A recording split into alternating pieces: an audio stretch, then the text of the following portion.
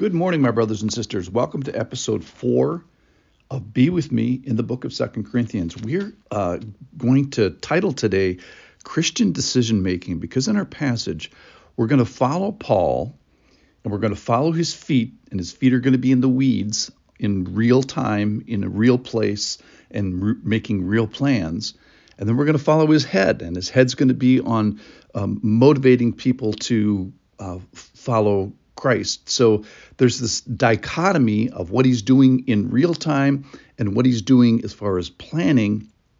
And we're going to find him doing things that we have, making decisions that we have to make as well. What are we going to do with our time, our resources, our talent, with distance, and with our heart for ministry and with other people? So listen in. This is from 2 Corinthians chapter 1. The title of this is Paul's change of plans. We're going to start in verse 12. For our boast is this, the testimony of our conscience, that we behaved in the world with simplicity and godly sincerity, not by earthly wisdom, but by the grace of God, and supremely so towards you. So he's saying to the Corinthians, hey, there's a consistency of motivation and action towards you, and I'm basically blameless in my conscience as I make these changes that you're going to hear about here in a second. For we are not writing to you anything other than what you read and acknowledge, and I hope you will fully acknowledge. Just as you did partially acknowledge us, that on the day of our Lord Jesus, you will boast of us, and we will boast of you. So those passages mention that there is a consistency of his message. You've already known it. You know it now. You've experienced it. Same message. Verse 15. Because I was sure of this, I wanted to come to you first so that you might have a second experience of grace. So let me just pause here. So Paul here apparently is changing his mind. His motivation is that the Corinthians have a second experience of grace. Some people think that might be for them to have an opportunity to give again to the hurting church in Jerusalem. In other words, the experience of grace would be a financial gift that the Corinthians would give, or it might just be the blessing of having Paul come to them and minister to them. Because of this, I wanted to come to you first. So what we're going to find here is he's going to change his mind. Verse 16, I wanted to visit you on my way to Macedonia and to come back to you from Macedonia and have you send me on my way to Judea. Was I vacillating when I wanted to do this? Do I make my plans according to the flesh, ready to say yes, yes, and no, no at the same time? As surely as God is faithful, our word to you has not been yes and no. For the Son of God, Jesus Christ, whom we proclaimed among you, Silvanus and Timothy and I, was not yes and no, but in him is always yes. And then the great concluding verse for at least today, for all the promises of God find their yes in him. So this is a snapshot of Paul in real time, having liberty of action, liberty of free will. Now, he is limited. He's a person. He's limited by time and space and money and people and ministry goals and, in his case, distance. This, just like all of us. He's not a robot.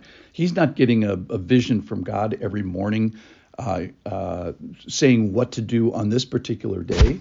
This is very similar to what you and I do every single day. What do you do after you wake up?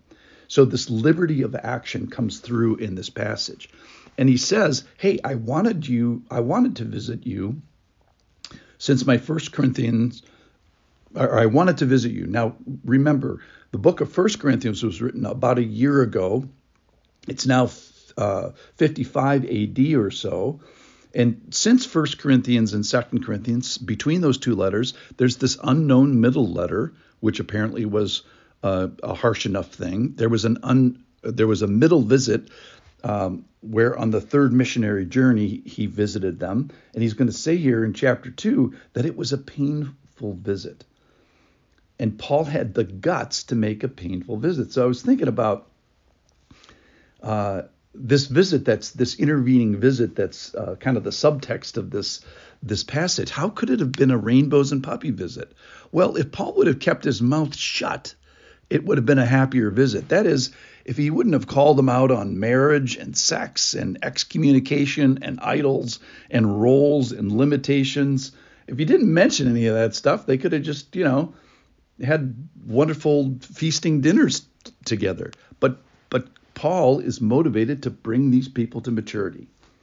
So now we pause here, and Paul is thinking about, well, what's the best thing to do with his time and his treasure and his talents amidst this middle visit and amidst this visit that has been a harsh visit. And what seems like vacillating is really just Christian decision making, which we all do. So his decision making was, first I wanted to go around the Aegean Sea in a clockwise manner, and then in 2 Corinthians he says, well, no, I think I'm going to do it in a counterclockwise. And then he finally decides here is after this middle visit, after this middle letter, and after his earlier visit to Corinthians and after his first letter, is he decides here he's not going to go back to them. So same thing with you. Amidst the tensions and time, talent, treasure, of what's best for the ministry model, he's making decisions, and he's free to make these decisions. So in conclusion, I think this is a message on how to be wise in ministry and life with the competing limitations of time and the limitations of place amidst unlimited needs and unlimited wants and unlimited ministry needs. So we find Paul here a consistency of motivation. That is, I want to keep doing the best thing for you. We see here in Paul the guts to keep speaking hard words and hard ministry things. That's really cool. We see his desire for the people. He wants to see them mature. And then finally, he lands on keeping the main thing, which is, of course, Jesus. That's Paul's first love, and he wants it to be the Corinthians' first love. And he proclaims this thing about Jesus, which is just epic in size, that for all the promises of God find their yes in Jesus. And that is, there's 1,300 pages in my Bible. That's Old Testament. And he's saying all that concludes into Jesus. All the promises end in Jesus. So are you trusting? Are you motivated by the will of others? Are you rock solid on the love of Jesus? And are you planning these things in ministry? If so, plan accordingly. Thanks for listening.